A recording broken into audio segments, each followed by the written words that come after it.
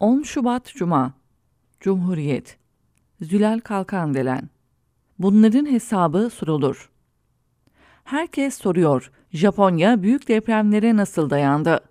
Akılla, bilimle, liyakatle, disiplinle, iyi eğitimle, dürüst mühendislerle, uzmanlaşmış elemanlarla, sağlam binalarla, caydırıcı cezalarla, etkin yönetim ve hızlı koordinasyonla dayanışmayla dayandı.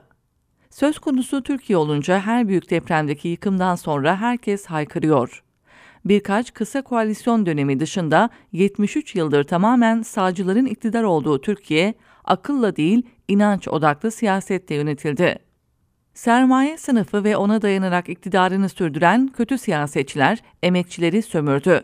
Her toplumsal olayda olduğu gibi bu konuda sınıfsaldı. Toprak ağaları, aşiret reisleri ve tarikat şeyhleri devlete hakim oldu. Devlete çöreklenenler, kamunun olanaklarını ve halkın parasını yakınlarına dağıtıp zenginleşirken, işçi sınıfı sürekli fakirleşti. Yağma düzeninin en yoğun yaşandığı sektörlerden biri de inşaat sektörü oldu. Seçim dönemlerinde oy için imar hafları çıkarıldı. Bunların hepsi AKP döneminden önce de oldu. Ama AKP döneminde rant öylesine büyüdü ki beşli çeteler ortaya çıktı. Kentler çürük yapılarla donatılırken insanlar 1999 depreminden sonra yapılan ve depreme dayanıklı olduğu söylenen evlere milyonlar ödeyerek aslında kendilerine mezar satın aldı. 10 ili etkileyen çok büyük 2 deprem oldu. Meydana gelen yıkım normaldir deyip ihmallerin ve yağmanın üzerine örtemezsiniz. Bu kadar çok sayıda binanın aynı şekilde yıkılması hem binaların yapımında hem de zeminle ilgili çok ciddi yanlışların olduğunu kanıtlıyor. 150 yıllık binalar sağlam kalırken 15 yıllık binalar yıkıldı. Depreme dayanıklı denilerek milyonlarca liraya satılan binaların yarısı 2001'den sonra inşa edildi.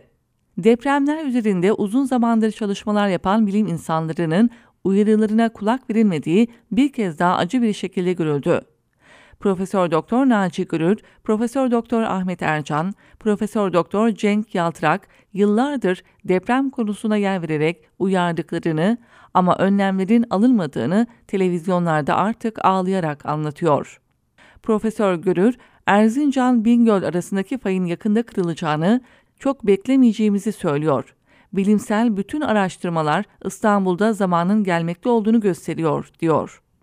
Bütün bunlar doğal bir afetin nasıl yapay bir afete çevrildiğini kanıtlarken deprem bölgesine gidip halka bu kader planı diyemezsiniz. Gerçekleri söyleyenlere şerefsiz diye hakaret edemezsiniz.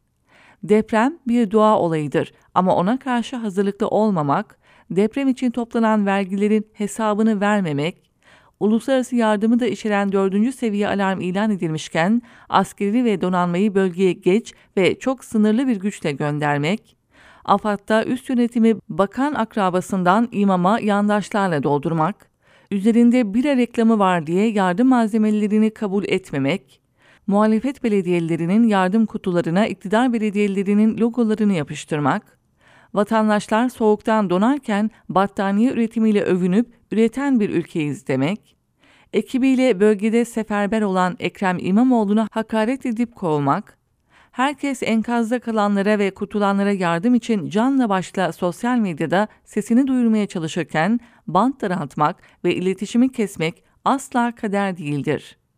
Bunların hepsi kötülüktür. Soma'daki maden faciasında halka tekme savuranı ödüllendirdiğinizde unutulmadı.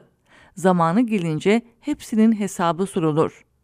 Şimdi esas soruyu soruyorum. Kar hırsıyla deprem bölgesinde çürük binalar inşa eden şirketlerin yetkilileriyle denetim görevlerini yapmayan kamu görevlilerini tespit edip yurt dışı yasağı için işlem başlatıldı mı? Bu işlemler başlatılmadıysa onun da hesabı sorulur.